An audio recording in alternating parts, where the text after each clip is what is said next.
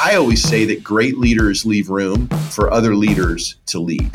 Great leaders leave room for other leaders to lead. And my dad is a great leader, and he left room, he made space so that I could lead, so that I could get up to speed, so that Julie and I were ready to run when the baton was handed to us. Well, hey there. If we have not yet met, my name's Alex Judd. I'm the founder of Path for Growth, and this is the Path for Growth podcast. Now, as a business, we exist to help impact-driven leaders step into who they were created to be so that others benefit and God is glorified. And this podcast is just another iteration of how that mission comes to life.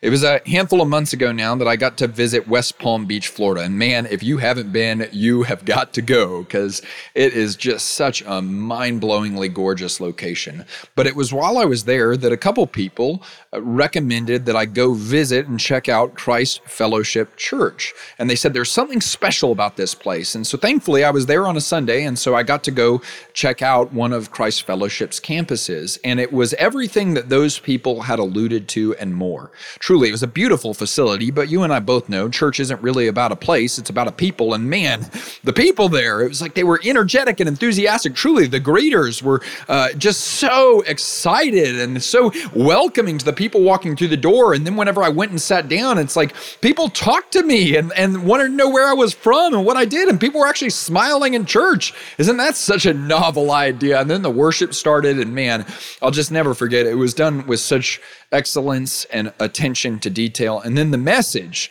was presented in a way that was simultaneously full of depth and substance, but also it was accessible and powerful. And I just stepped back from that moment. I said, man, this is such a powerful Sunday experience. It's such a powerful worship service. And man, what an incredible example of leadership. Because what I later learned is that the experience I had on that Sunday occurs at multiple campuses for over 22,000 people. That's their average weekly attendance every single week. And let's add to that the fact that Christ Fellowship Church on any given week has 3,500 people volunteering out of a pool of over 7,000 volunteers. And so it's become a place that I've come to respect deeply as a church, but also as an exemplary organization. And what was so cool is, you know this, typically with an organization like that, the ability to have access to and talk to the leader is, virtually impossible if they don't already know you. And that wasn't the case here. My friend Mike told me, man, Pastor Todd is just one of the most humble, down-to-earth guys. I know that if I sent him a message and told him, you'd love to talk to him, I know that he'd be down just to meet you and shake your hand and see you on that Sunday. And I almost didn't believe him at first. I was like, are you sure? Really? That doesn't sound exactly right. But sure enough, the service ended and we got to go back and talk to Pastor Mullins for a little bit and meet some of the team members on the team as well and meet some of his family even. And I was just so blown away by truly the growth of this organization that I learned had taken place over the past several years. But even more impressive than the growth of this organization was the health of this organization. And I talked to a lot of people that acted like people and that really loved what they did and that were overflowing with a sense of joy and exuberance for what they got to do and why they got to do it. And I just saw so much in that I said, man, I want to learn from that. And it was out of that I made the request from Pastor Mullins, just trying to see if he'd be willing to be on this podcast. And he said yes. So what I get to share with you today is my conversation with Pastor Todd Mullins. Well, Pastor Mullins, thanks so much for making the time. We're looking forward to this. I'd love to jump in right off the bat with something that I heard you say on y'all's leadership podcast, which was just the idea that a healthy ministry always comes from a healthy soul. And so could you kind of conceptually unpack what that statement means to you and maybe even where and how you learned that statement? Yeah, sure. Well, our church, although it's large today, didn't start out large. Like most businesses or organizations or churches, starts out small. Our church started out in my parents' living room with 20 people as a Bible study. And my dad was a football coach, didn't even want to be a pastor, but we were, as a family, always serving, volunteering in the church. And so pretty soon after this Bible study began to grow a little bit, my dad felt God tell him, hey, quit your coaching job and coach these people spiritually. And we stayed small for a while, but man, when we started to grow, the church just kind of took off. And we really feel like if we could just keep loving people at their point of need and pointing them to Jesus, then he would take care of the rest. And then the church grew and grew. And now we've got, 14 campuses all over the area. And the ministry has expanded a lot. And if you're not careful, when your organization grows or your ministry grows, it's easy to kind of lose yourself and kind of lose your soul in the middle of that. And so one of the things we recognized from the beginning is that we had to make sure that we were caring for our soul, the inside of us, that healthy ministry is going to flow out of healthy people. Like it's going to take healthy people, healthy pastors to actually help other people get healthy. There's a verse of scripture in Proverbs, chapter 4, verse 23, that says, above all else, guard your heart, for out of it flows all the issues of life. It's like the writer there is saying, above everything else you're going to be concerned with, above everything else you're going to give attention to, guard your heart, guard your thoughts, guard the inside. Don't just let anything get in there. And I think it's amazing, Alex, how we guard and protect a lot of things. I've got password protection on my phone. We have alarms on our houses and on our cars. All of those things replaceable. But oftentimes when it comes to our heart, it's left completely unguarded and unprotected. And we let offense and hurt and disappointment and anything get lodged in there. And so it's important to remember that what's happening on the inside of you is much more important than what's happening on the outside of you. In fact, what's happening on the inside of you will often determine what's going to happen through you and on the outside of you. So we work hard to help our team care for their soul. We work hard to remind everybody they got a soul, that they need to care for that soul. And just like a person cares for their physical body and we feed it, nourish it, and give it sleep, we've got to also give it time and attention to our spiritual soul. And so that looks like time away from the noise and the pressures of life. For me, it's that quiet time with God in the morning, that time of prayer, time of reflecting on his word and his truth. That just kind of puts everything else in perspective so that we can lead from a healthy place. Because I can't help anybody else. I got to put my own mask on first, right? So I can help other people. Well, why do you think it is that so many people are so prone to neglect that? And this is in some ways a selfish question, right? Like I know that's the first thing that I'm prone to neglect. So why do you think that is, that that's the type of thing that we believe is conceptually true? We should focus on that, but so often our actions don't align with that. Well, I think oftentimes we get caught up in the demands and the pressures of life and family and work or the companies that we're leading. And those are always present and they're always there. And I think I've fallen into the trap many times, Alex, where I've gone to go keep working at those things to check off my list to move something forward, one more meeting. But I've at the cost of my own inner peace and my soul being healthy, staying healthy. So really, I think God knew this when he created us. He actually, for those of you that are joining that actually are, followers of the word of God, God prescribed the Sabbath, that seventh day that God rested. And then he said, we're to rest. And that Sabbath just means to stop or cease from our working. And it's amazing when we do that, it replenishes and refills and refuels and gets me better for the rest of the week. And I actually think it's a trust issue. I think taking that day off, taking that Sabbath rest, looking for things that refuel and refill our soul is actually trusting that, okay, God, I'm going to not work today. And I'm going to trust that when I'm not working, that you're still working. And even when I can't see it, you're still working. So I'm just going to not work today. I'm going to not answer emails today. I'm not going to not lead my organization today or company today or solve problems today. And I'm going to trust that if I take this day of rest and I actually reflect on you and your ways and your truth, that I'm going to be able to do more in the 6 days than I could do if I worked the seventh day. And I think it's an issue of trusting God. But, I think we're prone to wander. We're prone to pull away from that and think we've got to take control back in our own hands. And I think that's human nature. And so just recognizing that your tendency as a leader, as a driver, is to be out there, pushing hard, getting it done. I've got some people in my life that I have given them permission that when they see me pushing too hard, or it's been a while since I've taken some time away or break, that they speak into that and they help me recognize maybe some of the indications that I need to pull back a little bit. That's really helpful. And I think that actually alludes to kind of the next question that I wanted to ask you is, I think sometimes we are unconsciously unhealthy in that it's like, man, I can be operating from a posture where my soul is just kind of torn and beat down and bruised, and I have no clue because I'm just so busy. And the thing that it needs is for me to not be busy, but I don't even know that it's hurt. So I just stay busy. And so do you have, I guess, things that you've learned or practices that you engage in to just kind of keep your thumb on the pulse of how healthy is my soul and how healthy am I with regard to these things that matter most? Yeah, that's great. So one of the practices I have is in the mornings, getting up before the day gets going and spending some time quiet with the Lord in prayer and just and I put on some worship music. It just doesn't be a long time, but I spend that time with him first to get my heart centered on him and really asking him to guide the day and speak to me about the day that is, that I've got ahead of me. And it just prepares me for what's coming up, knowing I'm not relying on my own strength. I'm relying on his strength to see me through.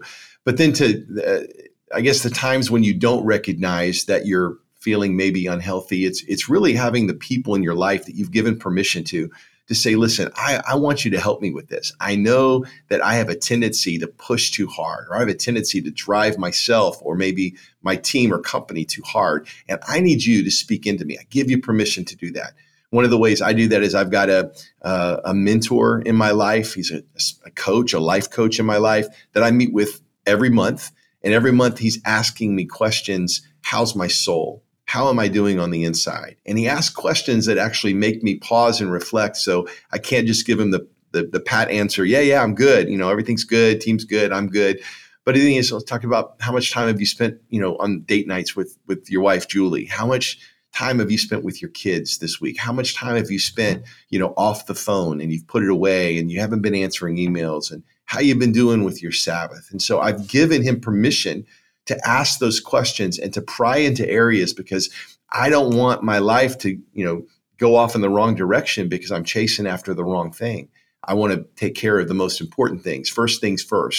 And I think as a leader, our priority is to set the example for the people we're leading as well. And so I don't want the people I'm leading, we've got a staff of about 400 and so people. I don't want them all burning out. I want them to go the distance. I want them to love God, love life, love what they're doing, love the people that they get to do life with. And so if I want them to have that, they actually need to see me modeling that in my life. I used to think they needed to see me working hard all the time. They needed to, I needed to set the pace of what it looks like to be all in, all out sprint. But I realize what we're doing isn't a sprint. It's not even a marathon, right? It's a relay, and we want to pass this off to the generation coming behind us. And so to do that, we've got to have a healthy pace so people can keep running. That's so helpful. And in some ways, a paradigm shift from the culture that we're surrounded by so often is the idea of a healthy pace. How about, I think everyone's had this experience where they have that morning routine time, and maybe it's prayer, maybe it's reading truth, or maybe it's something else. But there's times where it's like, man, we get so excited about it. And it's just like every morning feels like this spiritual mountaintop experience. And then there's other times where it's just like, it's another day. Yeah. What is your advice for the days? Like, if you're sitting down pastoring someone that's in that stage, what's your advice to them? Well, I had to pastor myself, and the hardest person that I have to pastor is me. Okay, I'm just but there's many days where I go to pray or read the Bible or something, be alone with God, and I don't feel anything. I don't sense anything from it. I don't get anything from it. But it's the discipline. It's the consistency. It's that over time where it actually produces something that I can't see at the time. Like if I go to the gym every day, or at least 5 days a week, then over time, I'm going to see a difference, even if it's just for 20 or 30 minutes a day, or I just go walk for a little bit a day. Or if you cut out, they say if you cut out sugar or cut out, Coca-Cola or something for a long period over the course of time, you may not notice anything in those days where you're really wanting a Coke and you're feeling like things haven't changed. But over the course of time, you're going to look back and go, wow, things have really changed. So I remind myself that sometimes when I spend that time alone or that quiet time with God in the morning, I may not sense anything, but the discipline of going back to the Lord and waiting on the Lord and spending that time in prayer and reading the word, it's putting something inside of me that I may not need that day or that week, but 3 weeks from now, I'm going to remember something that I read, or God's going to bring that back to my mind and memory, and I'm going to be able to use that for that moment. And so it's just consistently putting in the hard work or the discipline of it, knowing that in the long run, it's going to pay off. And so I have to remind myself, because there's days I'm like, okay, well, that didn't seem to do much good, but I know that it did, and it will pay off in the end. I love too that you kind of described how this starts with you, but it doesn't necessarily stay with you. Like you try to create this culture throughout the organization that's focused on a healthy pace. We work with a lot of business owners that it's like the issue a lot of times with the impact-driven leaders we work with isn't that their team doesn't care enough. It's that their team cares so much that they will work 80, 90-hour weeks on end and not take care of themselves. They will sacrifice themselves, their families, other priorities that really matter. I would imagine that ministry, the work being so important and the people you work with being so passionate, that can be really challenging for y'all as well. So how do you create a culture where maybe in an area or industry where it's not the norm, you're really focused on health and people guarding healthy boundaries and things like that for themselves? That's a great question. And you're right. We have a lot of passionate people that will serve 7 days a week if we ask them to. But we ask them not to. We actually want them while they're here to work really, really hard. We expect our team to work hard, to go the distance, to go farther, to work as hard as the people that are volunteering in our church. And we have, thousands of people that volunteer every week to make our church happen across all our campuses. But they work a full job and take care of their kids and do everything. And then they come to church and then they volunteer and serve. And so I ask our team to do that. But I also say, listen, we want you, when you're away from here, to be away from here, to have time with your family, your friends, and life, and enjoy it. So a couple of things we do to help our team get their mind around this is we teach about soul care and how to practice that in our weekly staff meetings. So we have weekly staff meetings that really help us establish the culture of our church that we want to see. And so part of the culture is this core value inside out, that our life is marked by integrity from the inside out, that we want to be bigger on the inside than we are on the outside. So how do we care for and cultivate the inside so that it sustains? And so we teach on it. We have lessons about it. It finds its way into the rhythm of our lessons for our staff often. And then we actually went to as a church, we're very active on the weekends. We have services on Sunday. We have a lot of activities and classes on Saturday. So we actually have a Sabbath day. Our Sabbath day is Friday. So our organization shuts down on Friday. There might be a few teams that have to work on Friday to get something ready for the weekend, but the majority of our staff, we did that so that people weren't taking off all different times. And while they're off, other people are working and calling them and bothering them. We actually implemented this Sabbath day for our church so that emails stop, meetings stop, hopefully requests stop. Now we know we have people on call because, ministry doesn't stop just because we're off on Friday. So there's people to take care of the people that do need something, but they're getting that another time. So we're pretty, not fanatical, but pretty much about, guarding and protecting that time off. We encourage people to take their vacation time, their time with their family. We're a very fast-paced, driven church. Like we have a lot going on through the week. We're a very outwardly focused church, a lot of ministry happening in the community. But I always tell our team, I'm like, you're before you're a pastor or an employee at a church, you're first a follower of Jesus, and then you're a husband or a wife or a mother or a father. And that all comes before the work you're doing here. Now, you got to do the work here, but that comes before. So when there's competing things for your time, we know there's going to be times you have to work extra time here, but there's also going to be times when your kid's having a play and you need to be on the front row of that play, and it's in the middle of one of our big meetings. And so as long as you let us know ahead of time that you're going to be there, that's exactly where I want you to be. And so even the senior leaders of our church they're going nonstop, they're able and they want to coach their kids' little leagues and do that and be there on the front. And I want them to be there too. And so it's really just this healthy balance of when I'm working, I am all in. But when I'm resting or when I'm with my family, I'm all there 100%. And we respect that among our peers in our organization. That's really powerful. And I love that you hit on within all of that, the idea that y'all have a weekly team meeting. To clarify, that's like 400 team members all meeting in the same building once a week, correct? Yes. So we have 14 locations spread out across about 4 or 5 counties. But that one day a week on Wednesday morning, everybody comes together. And during that time, it's really about celebrating what God's doing in our church, through the lives that are being changed. We celebrate wins. A win for one is a win for all. But if you don't know about that win, you don't feel like you're winning. So we're celebrating even the smallest little wins over there. And it also helps an organization that's spread out feel like they know a little bit more about what everybody else is doing and how they be on what's going on in their lives or their campus location. And it's also a very strong, my wife and I look at it as a very clear culture drop. Everything that we do and how everything is crafted around that time is really all about making sure that we're building the culture strong.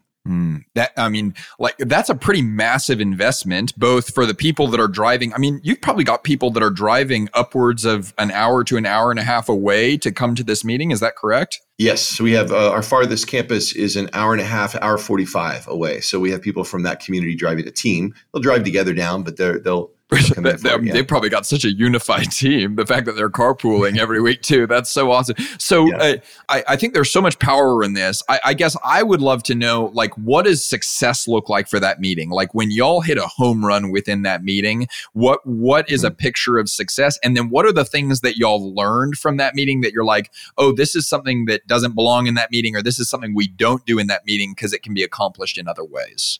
Okay, that's great. Yeah. So we do that. Let me start where you finished. Things that are just basic training tools, we will not do that in that meeting. Those can be done by video on Trained Up. We can send that out. They can do that on their own. We don't bring them down or bring everybody together just for basic training. There's some training that's a little bit more, we need to see them eye to eye. We need to let them experience the training. Those kind of training events will take place on that Wednesday when people come down. But the primary focus of Wednesday is we bring everybody together for a time of prayer, worship. Of course, we're a church, so we want to kind of get everybody's heart focused on God. And many of them are ministering over the weekend. So for some of them, this might even be their worship service for the week. And so we'll take a little bit of time of praying what they're going through. I want to, again, pray for them because they might be going through some things in their lives that they just need a pastor to pray for them so that they can turn around and pastor and help people. So I'm tuning into the needs of the team. We'll take time to share good reports that morning. And they're we want to make sure they're the right good reports coming from different ministries across the campuses and all the different locations so they feel heard and valued. And we can celebrate that. And then there's always a lesson that we teach that either helps to reinforce one of our core values or usually, more importantly, teach and train on our leader values. And our leader values are really something that we defined a few years back. When we were really focused on how do we design the culture. And maybe I could just stay there for a minute because I would say a win is when the culture and the team is strengthened on that Wednesday. When actually we walk away from that meeting and go, oh, man, the culture just got like more defined. Everybody understood what we're aiming for. And every church, every business, every organization has a culture, either by default or by design. And by default is just, it's left up to whatever's picked up, whoever has the strongest personality, whatever's left undone, or it's by design. There's a very clear purpose, there's intentionality, there's accountability. And I believe as leaders, one of our most important responsibilities is to design and define the culture. And so the biggest way that I do that is as a leader, you got to be the culture. Like you can't build something that you are not. So if I want a culture that is life-giving, then I've got to be a life-giving leader. If I want a culture that is generous, then I've got to be a generous leader. If I want a culture that's positive, then I can't go around being negative and critical and picking things apart, or I'm going to create people that are negative and critical. So the first thing is I got to be that culture. And then secondly, I've got to be obsessed with defining it and designing it. And that's what happens in that meeting on Wednesdays when we gather. We define it, we articulate it, we have lessons that's built around these leadership values. As an organization, we realized, like most organizations, you have core values. These are the things we believe. And a lot of times similar industry has similar, core values. If If I went to churches, there's several churches that would have similar core values that we have. Mm. But there were these other things that I wanted to see on our team and the way that they were leading themselves or leading their teams or leading volunteers that I wasn't quite seeing. And so we realized there's actually these leader values that we defined on how we do what we do, how we want our team to lead their people, how we want our team to do ministry on the weekend so that it's consistent from one location that might be 3 hours away from another location. And we created these 10 leader values in our organization. They all have key stories around them. They give a great picture of what we mean, key lessons, because we know that we all, you replicate what you celebrate. Mm-hmm. So we make sure we celebrate the right things in those meetings. And so our goal would be in a staff meeting that at the end of the day, one of those leader values has been reestablished with clarity in our team. And actually, we now have lessons that they take away and they can teach to all their teams of volunteers, because the 400 people just represent thousands of volunteers that they're all leading across the organization. Wow, that's so powerful. You don't have access to those 10 values offhand, do you? That you could just share with us what they are, just to have examples? Well, I don't have them right here. I could give you a couple of them. I know a couple of them from memory. One of them, let me unpack one of them. Okay, so, that'd be great. One of them is we create environments that are full of it. Okay. Now, sometimes if somebody said you're so full of it, that could mean something derogatory, right? But around Christ Fellowship, that actually means that's a good thing. You're full of it.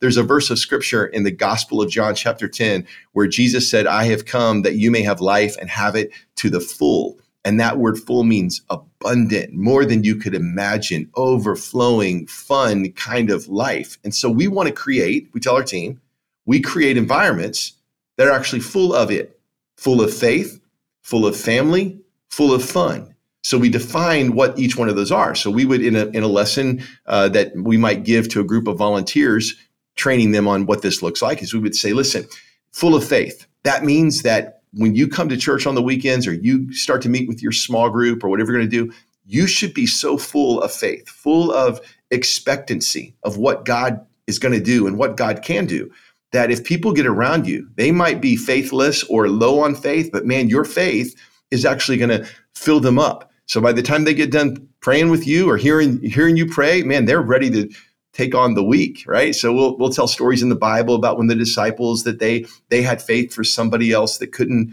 maybe believe because they had been with Jesus. And we'll say, you've been with Jesus. So there's things that you know and things that you've seen that maybe people walking in our doors haven't seen and they don't know. So you can have faith to believe for them what they may not even know that they can believe for themselves. And so we're going to be a place that's so full of faith that when people show up on the weekends, that their faith might be running low, they might be disappointed in what's going on in their life, but man, their faith is going to be built up. They're going to borrow some of our faith. And then we'll say we're going to be a place that's full of family, because we believe that church is not just a building that you walk into, it's a family you belong to. Family means that you're loved and you're accepted, just the way you are. So we work hard to craft and create places where people can be who they are, like wherever they are in their journey, they're loved and they're welcomed here, which means they can believe, they can belong before they believe. They can be a part of our family before they believe everything I believe. We just want them to feel loved and cared for. And I believe that speaks to one of the greatest longings that we've been created for by God, is a place to belong. So we want this place to be a place where everybody can find their place. Doesn't matter what they've been through, what they're going through, where they are in life. And so because of that, our church is very diverse in where people come from and their experience and their journey, even with God. So full of faith, full of family. And the last one is full of fun. We believe that church should be enjoyed, not endured. Too many people have endured church, boring church for so long. When they show up here, this is like the best hour and 15, 20 minutes of their week, that this hour actually helps set the tone and the pace for the hours to come. So that changes the way we do kids ministry. That changes the way we do student ministry. That changes the way our greeters greet. That changes.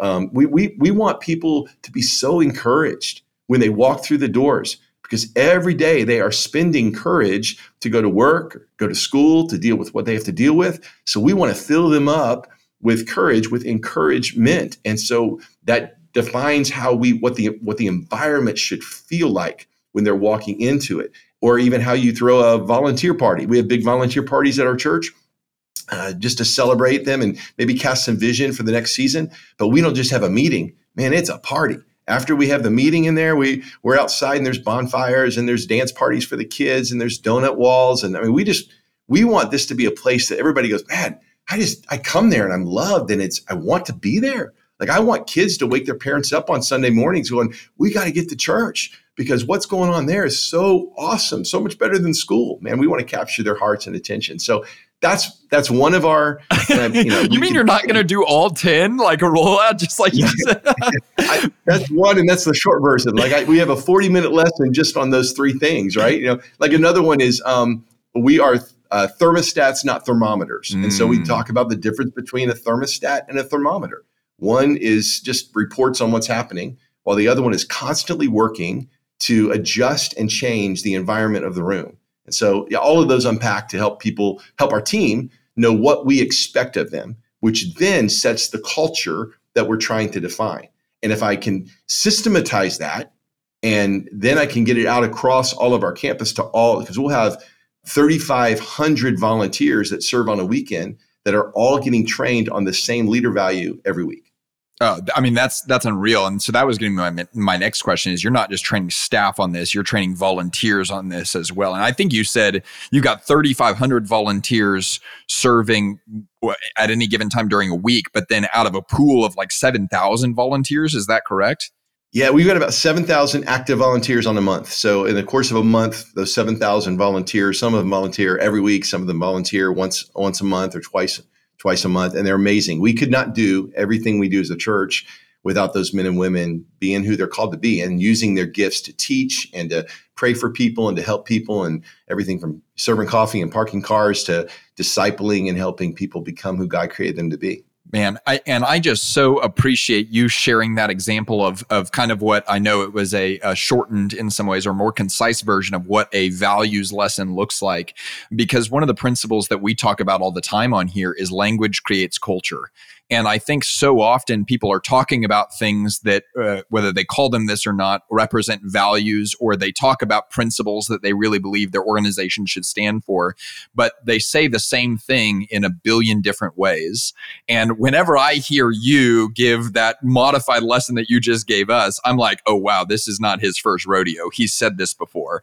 And in my mind, like I could picture a reality in which you probably have volunteers that are repeating some of those go-to phrases as it relates to this leader value. Is that correct? Oh, absolutely. Yeah, you could show up at the leaders of our volunteers that are volunteers and ask them, what are your leader values? And they could rattle off, out of the 10, they could probably rattle off most of them. Like what I'm a part of is bigger than the part I play. We cultivate black gold. I mean, they may not be able to give the whole lesson, but they know the big idea because they've all had to teach it. So our staff isn't teaching the volunteers. Our volunteers are teaching the volunteers. So we take the lessons that our staff is hearing all the time, and then we reconstitute it in a way that the volunteers can share it on the weekends or on Wednesdays. And then it's also sent out in like article format to them. And so it's a constant drip of the same thing worded, like you said. Words matter, and we have carefully crafted the words of what those values are because the words mean something. It's very intentional. Oh, yeah. I mean, and you've upped the ante now because I feel like people could use the excuse to be like, okay, well, Pastor Mullins, he's a world-class pastor that has to communicate every single Sunday. But now you just told us, well, the volunteers are teaching this as well. So, yes. I mean, communication is one of your gifts, right? And I mean, I was on a road trip with some of my friends and I told them, hey, I'm interviewing this guy for our podcast coming up. Can we just listen to one of his messages here while we're on the road trip? And they were all down for it, which is really cool. So we listened to one of your messages. It was part of the No Days Off series that you did. And everyone just left with like, oh man, that was such a powerful concept, but also it was so concisely and powerfully communicated. So that's a credit to you as a communicator. If someone is in a position where they're maybe a CEO of a landscaping company that is operating in multiple locations, or we've got a guy that owns an excavation and infrastructure company with people spread all over the state of Maine, or we work with a woman that leads a network of charter schools with teachers spread all over the state of Michigan. And they know it would benefit them to get good at what you're talking about right now, to get really, really good at defining and teaching the same things over and over again so that they can be reproduced. But they're like, okay, but I'm not a world-class pastoral communicator, and I don't even know where to start. Do you have any just base level advice that you would give them on defining and teaching these things? It's John Maxwell is the one I think who coined the phrase, everybody communicates, few people connect. And if all of us realize that, you don't have to be standing on a platform or speaking in a podcast to try to connect with people. It might be you want to connect with your kids. You might want to connect with your 5 employees. You might want to connect with your spouse. That's a good thing. So those understanding what leads to connection so that your communication is effective and not just more noise is really important for all of us to figure that out. There's 2 disciplines that I've worked on in this area of trying to make my communication actually connect with people. The first one is knowing who I'm talking to. You got to know your audience. You've got to know what they're going through. You've got to understand what's happening in their lives so you understand what's important in their lives, because people don't remember what we think is important. They remember what they think is important. So you've got to know what's important to them so that they can remember and you can speak to that. So, I'm constantly working to get to know the people in my organization. I'm constantly working to get to know my team better, my staff better. I want to know what's happening in their lives. I spend a lot of time on the weekend praying with people at the front of the church, at the altar area, or after service in the lobbies, because I want to know what's happening in their lives. And it's so easy for leaders sometimes to get removed from what is really going on in other people's lives. Like if your marriage is great and your job is secure and you like the people you work with, you're probably living in a bubble from where many other people are. And so spending time asking questions, listening to them. You could even just say, hey, what's happening in your life? What's going on? What's concerning you now? Hey, if I think about you, how could I pray for you? And those questions actually open up doors for you to know how to really get to know them. And then you're able to actually speak to them. I remember one time, Alex, I was going in to speak at we have 2 campuses, 2 additional campuses in state prisons. And so I was going into the state prison to talk, and it was my first time going in there to preach to these prisoners. Just a little nerve-wracking, maybe? That's a little different than the normal Sunday? They couldn't get up and leave, that was good. They had to listen to the whole thing. But as I'm standing by the door and they're walking in, I'm a little intimidated, and I'm thinking, okay, Todd, you got to get to know these guys. Like, if you're going to connect with them, you've actually got to figure out how to build a bridge to their life. So I just started, as they were sitting down, I'm going around asking questions. There was one guy, a young guy named Ronnie, that he told me about his dreams. He was getting out in about 5 to 7 years and what he was going to do when he got out. And I was able to work some of Ronnie's story into my lesson that I was teaching. And all the guys, they all knew Ronnie. And the fact that I knew Ronnie made them feel like they knew me and that I knew them. And all of a sudden, there was this connection in the room, and I was able to communicate what I came there to communicate. But it took that extra effort of actually asking questions and getting to know the people I was talking to. So really, again, whether that's your staff, whether that's your neighbor, whether that's a company event you're going to speak at, if you can get to know who you're speaking to and really know what they're going through, then you can adjust what you want to say to actually speak to the needs that are in their life. That's the first thing I always do. Every week I'm working on that. The second thing I work on is to keep it simple. Educators often take something that's simple and they make it a little more complicated. And I think great communicators take things that are complicated and make it really simple. Our job is clarity, not complexity. And so if we remember that when we're speaking, we're trying to make things simple. It was Ralph Waldo Emerson that said, to be simple is to be great. And I think sometimes we think simple is simple, but simple is great because everybody can get it. They can walk away and go, oh, I know what they're talking about. See, a measure of a great teacher isn't what that teacher knows. It's what the student knows as a result of what the teacher knows. And so one of the greatest compliments that I get is when somebody tells me, they may not even be, in church very much, or maybe they've been to church a long time ago, and they go, I could understand everything you said. Like, I understood what you meant. It made sense to me. So my job isn't to try to come off I'm not trying to be deep and complex and confuse the audience. I want them to be able to get it so they can take that truth, and that truth can bring freedom in their lives. So I work really hard to keep it simple. And in keeping it simple, I think all of us could work at saying less. I mean, I have to constantly be editing down what I'm trying to say. I've heard someone once say, you can hardly go wrong by keeping things short, but there are a million ways you can go wrong by talking too long. And so bringing that down and just simplifying it. I think TED Talks have really shown us that 18 minutes is really long enough. I mean, sometimes when I have to preach a shorter message because something else is going on in the service, people come up and go, that was the best sermon you ever preached. And I'm thinking that was a devotional thought. It was hardly a sermon, but it was enough that they could grasp the truth and hold on to it. So know your audience and really work to edit and keep it simple. That's really powerful. Are there communicators that you really admire that have served as role models for you as you've kind of grown in this and become, just a professional in this arena? Well, I don't feel like I'm a professional. Thank you. I'm still growing. I'm still learning. You're doing it every Sunday. It's pretty impressive, man. And I watch the tapes. I think winning teams watch the tapes. So I would also, encourage those of you that are listening that if you speak or have to speak, and even if it's your first few times out, or you don't do it all the time, if you can go back and watch the tape, listen to the recording, you'll actually pick up on things that you didn't realize you were doing. You'll find yourself saying, oh, I said too many times, or I was moving my hands in a weird way. But watch the tapes. My dad being that old football coach, he constantly watched the tapes of the games. And I grew up watching him watch tapes, rewind, play. And they were looking, where was the fumble? Why did the snap go wrong there? And they were learning over and over again. So the next time, maybe they wouldn't make that same mistake. But if they never watched the tapes, they'd never figure that out. So man, constantly be watching the tapes. What was the question again, Alex? Yeah, Sorry. Just communicators you really admire, or people that you've learned from on the topic of communication. Well, I think we have John Maxwell is a part of our teaching team here at Christ Fellowship. It has been. He lives in the area and a personal, mentor to me in this field of leadership and communicating. And he's just brilliant. He is so relaxed.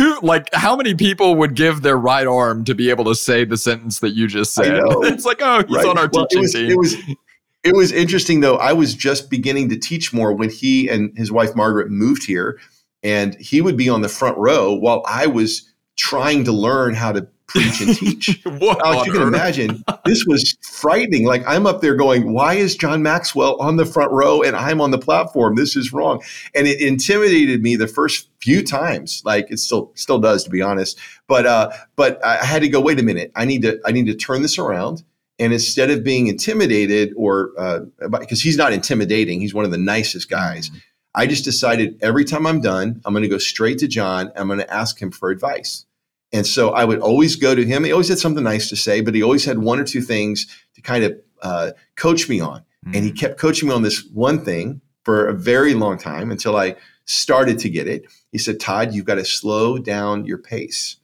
You've been thinking about this for a long time, but the people listening, this is maybe the first time they're actually embracing or thinking about some of the things you're talking about. So slow down, let them get it. Feel free to say it again. And he said, there's power in the pause. And I think just watching John and the way he slows down, the way he's very relaxed, the way he makes everybody, he's not got nothing to prove. He just really wants to help the people that he's talking to.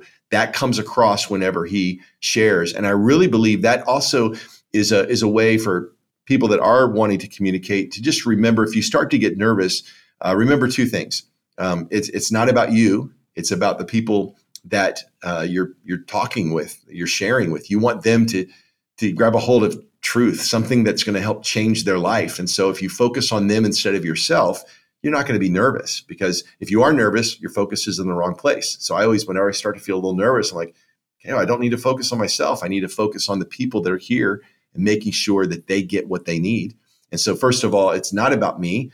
And then the second thing is I got to remember is I just got to be me. So I don't need to try to be somebody else. I don't need to try to be John Maxwell or another great communicator that I admire, but I just have to be me. And if I'm comfortable in my own skin and in who I am, then that's going to come across authentic to the people that they're hearing, and they're not going to be like, wait, why is he talking differently now that he's on the platform? So I try to keep that consistent, right? Wow, very cool. Is there a leadership principle that you've learned from John Maxwell that has been the most personally transformational for you? Yeah, I think that the greatest leadership lesson that I've seen from John, and I've been able to have the privilege to travel with him when he's gone to countries to help nations that are trying to build their leadership culture, their Christian leadership culture. And I've watched him genuinely care about people. He is always focused on the other person, how he can help them, how he can add value to their life. And I remember one time he said in one of his books, a successful person finds the right place for themselves, but a successful leader finds the right place for others. Like constantly looking to help and serve others. And when you're doing that, then you're fulfilling what God's created you to do. And I've seen him do that and seen him care genuinely for people. And it's really brought leadership into perspective. That's really helpful that it's not just something you've heard him say, but it's something you've watched him do. That's a pretty compelling idea. I think shifting gears a little bit, and you were kind of talking about kind of the role of your dad within the church and that he started the church and then eventually it transitioned to you taking more of a teaching role. And then it's a pretty remarkable story, and kind of sadly, it's a little bit of a rare story that succession has occurred at Christ Fellowship in such a way that you are now, you and your wife are leading this church, and he is still attending, and y'all are still friends, and the church still loves him too. Like that's just, I mean, that doesn't happen that often. And so my assumption is that wasn't on accident. So I'd love to know, like, what were some of the things that y'all focused on really, really deeply, intentionally to make sure that succession occurred the way that it did? Yeah, I would love to talk about this. And I love my father. He and my mom are great leaders, great people, still very active in the church, still very leading and present. He has certain roles he's doing in leading the next generation and helping with some of our leadership college training and some of our land acquisitions. He loves that. So he's still very much a part, and he's my pastor. So he's my spiritual leader, and I look up to him, have my whole life. So it's been fantastic. I have actually served on staff at Christ Fellowship for 37 years. So I came back from college, started serving. I was the first worship leader, youth pastor. I was my dad's secretary. I washed his car. I did everything he needed. The church was real small, right? So I got everything done by about 2:00 in the afternoon that I could think of doing. And as the church has grown through the years, I've been able to grow up with it and grow up serving my dad in that role of like an executive pastor. So I was able to launch some things and get some muscles of my own in serving. But 11 years ago, my wife, Julie, who was serving actively in like children's ministry and worship ministry and the creative arts, we stepped up as the senior pastors. And we did very intentionally architect that. So 5 years or so before that transition, we started talking about it. Dad started talking with the elders about it, key influencers in the church. And my dad actually transitioned really before he needed to. Like he's a coach, so he's already young at heart and young in spirit and vision. And he wasn't done at all, but he knew I was ready to go. And so he always says, if you were interviewing him, he would say the time that succession needs to happen isn't when the person that's leading is ready to leave. It's when the next leader is ready to lead. And so you've got this transition zone when you're passing a baton, and both the runner that's running into the transition zone and the runner that's running out of the transition zone need to be up at full speed and the same speed when that transition happens. And it needs to happen within that zone. And if it doesn't happen within that zone, that team can be disqualified. Or if one runner isn't ready to run and they're handed the baton or they drop the baton, they're going to be disqualified from the race and not be ready to go. So I always say that great leaders leave room for other leaders to lead. Great leaders leave room for other leaders to lead. And my dad is a great leader, and he left room, he made space so that I could lead, so that I could get up to speed, so that Julie and I were ready to run when the baton was handed to us. Now, also in that time, because we didn't clearly define it. We didn't say it was going to be on this date. So for those years, we're talking about it. I'm getting up to speed. I'm leading more of the organization. We went through what ended up being an 18-month co-pastoring where he and I were co-pastors. And at that moment, it was mainly for the organization. He was very present, leading on the weekends. but in the week he was present but not leading. So he had already turned the leadership over to Julie and I internally with the staff and new adventures and new things we're going to try. And then we began that transition. So I think when you think about it, all of leadership is really about transitioning. Leaders have to see the change that needs to happen. Leaders have to prepare themselves and prepare the people that they're leading for that change. Leaders that are listening in today, leaders are always looking down the road. Leaders are always looking for ways to help other people grow and take on more leadership, constantly modeling and mentoring and then motivating other people to lead. You're constantly looking for ways to give your job away so that as a leader, you can take on the next assignment, the next role. So every company that starts out small, every business or organization that starts out small, you're raising up, you're doing something, and then you're passing that on to someone else so that then they can do it, and then you can take on the next thing. And so we just took that same principle of transition in leadership and applied it at the highest level of the organization. And it was a seamless, we took our time with it. It worked out, perfect for the church, and the church continued to grow strong through that. But I think a lot had to do with the way my dad led it. I always say that great leaders don't hold on to power. They work constantly to give it away at every level in the organization. Like if I'm trying to hold on to power right now or hold on to authority or decisions, that doesn't make me a great leader. And it doesn't help me develop leaders. I'm developing followers if all I do is give them tasks or assignments. But if I actually give them the authority to make decisions in an area and run with it with my mentoring and still there to coach them, but I'm letting them make that decision, I'm actually giving the authority away, and the organization is getting stronger as we keep moving forward. So I think one of the jobs for us as leaders is to normalize change and not try to keep things the way they are, right? Because change in an organization, that if your organization is going to grow, change isn't optional, it's inevitable. But the problem is most of us resist change unless it's our idea. Now, if it's our idea, we love change. But if somebody changes something, or we're in a part of the conversation, we're like, wait, why did you change that, right? That's right. So as leaders, if we can get comfortable with change, normalize change. There's a great book by, it's an old book. Dr. Henry Cloud wrote a book called Necessary Endings. Great book. I read this book repeatedly because it helps me as a leader constantly be okay with normalizing change. I love that book as well. That book is probably one of the top 5 books that literally changed the way that I act in certain areas. And I always just make sure I'm careful about who I'm carrying that book around because I'm like, I promise I'm not I'm not doing anything. I'm not firing anyone. I just am writing this just to make sure that I love that. Alex, let me say one more thing about the transition that was really important. Yeah. And I would just say this.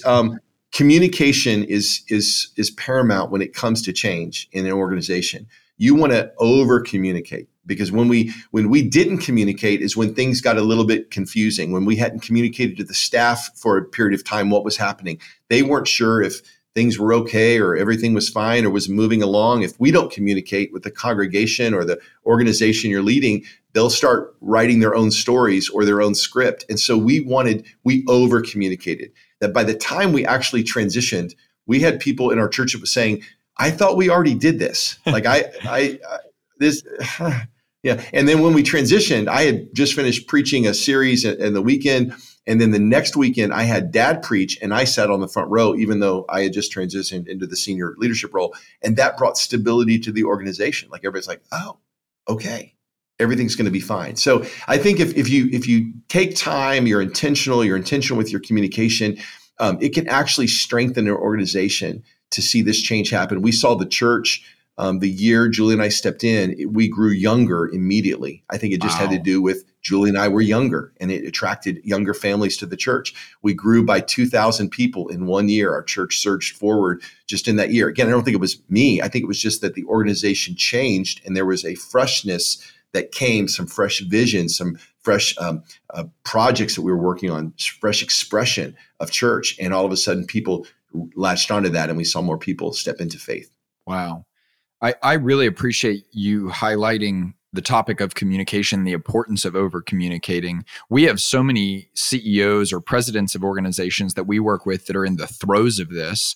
And one of the things that we've seen come up as a challenge for the people that are in that position or in that situation is they will start the act of communicating like, hey, I'm not always going to be here. We're starting to put together a succession plan or a transition plan. And they start communicating oftentimes years ahead of time what that's going to look like and things like that. They're trying to be really intentional. But in some ways, it's just that, their gifting is they've got a vision for the future and they're thinking about it every day and probably have been for the past decade. And then they're also just very imaginative in nature. They're leaders that they can see certain things as possible that maybe some of the people they work with don't see as possible. And so a lot of times they'll run into kind of a narrative inside the organization where people say, well, it's never going to be the same after that person leaves, or I don't know how this organization is going to continue after so-and-so is gone, things like that. Do you have advice for those people in that it sounds like in some ways your dad inspired trust in you within the organization? Any thoughts there or advice that you would give from your experience? Right. He absolutely did that. He shared with the kind of the key influencers in the church. Any organization has key influencers. And so if you get to them and you give them time to process it and to share, then they're going to get on board. And I think the fact that my dad wasn't going anywhere, he was still going to be actively involved with some of the larger givers and influencers in the organization. He's friends with them. So he stayed friends with them. That didn't change. Second thing is I'd been around for 20 years before the transition happened. So I wasn't somebody coming in maybe that they didn't know. I was a known entity. I had exercised leadership in the organization so they could see it and he could point to it and go. So I would say if you're transitioning and somebody isn't a part of the organization right now, get them in early. Give them time to get their own legs under them and prove themselves to the organization and to the shareholders so that people see that and they go, oh, this person's bringing value to our organization. I can trust them beyond just somebody saying you need to trust them. So I think those two things really helped. But again, we communicated a lot. We didn't communicate a lot to everybody far out, but we started communicating to the elders, key influencers, staff. And then when we got up to about that 18-month window of period, that's when we just announced it. So for many people, that would have been the first time they heard that we were beginning this transition. Very good. Well, we're going to include all of the resources that we discussed on here, but also links to y'all's church. I know y'all do church online and y'all have a vibrant community online. And also I listen to y'all's Nexus Leadership podcast, and it's primarily a ministry leadership podcast, but I found so much value in it. So we'll put the link to that in the show notes as well. Before we go, final question for you. We work with so many people that certainly not everyone that's listening to this podcast believes what we believe, but there's a lot of people that do and that are followers of Jesus Christ. And one of the questions that we constantly see coming up is, how do I bring my faith into the workplace with me? And what's the proper way to do that? And I'd just love to hear from a pastoral perspective. Obviously, it doesn't have to be a hyper tactical answer, but what are your thoughts on people bringing faith to work with them and how that plays out? Yeah, that's awesome. Well, I'm actually getting ready to preach a series called Made for Mondays. And it's actually how God has created you for Monday and for work, and that work is sacred and holy. And what the CEO does is just as sacred as what I do as a pastor when we do it for God. Whatever you do, there's a scripture passage in the New Testament, whatever you do it as unto the Lord, not as working for men. And so when you go and you're a school teacher for the Lord, or when you are a banker for the Lord, when you do that work, but you understand everything I do for God, then all of a sudden your work takes on a holy mission and a holy purpose. It reframes what work is all about and why work is good, not a bad thing. And so maybe we'll eventually get the link to that series for the people that are listening as well. But I would encourage people, just if you ask God, for those of you that are followers of Christ, ask the light of God to shine through you. People are searching. People are hungry. And if you take time to care for people and just pray for people, ask them how you can pray for them, sometimes that just opens up the door for you to be able to step across and share faith with them or to answer questions. And really, it's not about trying to convince anybody of anything. It's about allowing the love of God to flow out of our lives into the lives of people, and God's love will draw them. Now, we got to be ready, the Bible says, with the reason for the hope that we have on the inside of us. So if somebody asks you, hey, why are you always happy when everything else is going, when you should be upset, like you should be mad at that person, but you've forgiven them. Well, then you got to be ready to say, well, I've been forgiven of so much. I mean, God has shown me so much mercy and kindness that, yeah, they shouldn't have done that. I'm not acting like I'm a saint or anything, but I'm not going to hold that against them. I'm going to let the love of God shine through my life. So you got to be ready with that answer, but you're not trying to force it down anybody's throat. That's not our job. It's not even our job to convince anybody of anything. That's the job of the Holy Spirit. But our job is to be ready to share and is to be ready to constantly let our light shine before other people, that when they see our good works, when they see our life, when they see the way we love and the way we help and the way we're generous with people, that, man, that's going to make them take note and turn their attention to God.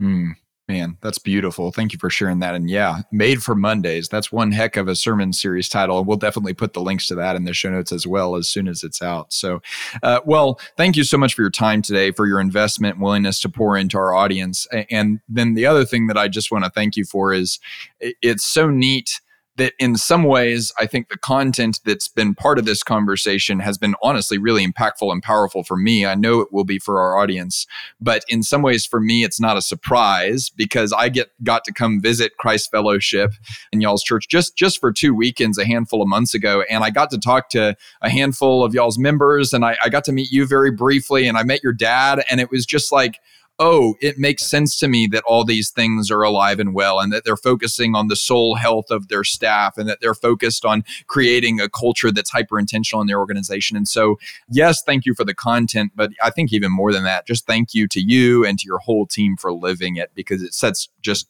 an incredible example. Thanks, Alex. Well, I believe that our faith in God better make a difference in our world. So it actually needs to be active and make a difference in people's lives and make a difference in our community. So I'm glad that you picked up a little bit of that when you were with us. Thanks, Pastor Mullins. God bless. Well, I'm so grateful to Pastor Mullins for his insight, for his humility, and just for the way that he communicates truth in a way that is simple yet profound. Y'all, if you want more content like the content that we put on this podcast, we send out an email every single Wednesday called Worth It Wednesday. It's a principle worth learning, a question worth answering, and a recommendation worth taking. You can read it in under 2 minutes. And then we also send a video that elaborates a little bit more on the principle that's at play in that specific email. Y'all know this. We're rooting for you. We want to see you win. Remember, my strength is not for me. Your strength is not for you. Our strength is for service. Let's go. Let's go. Let's go.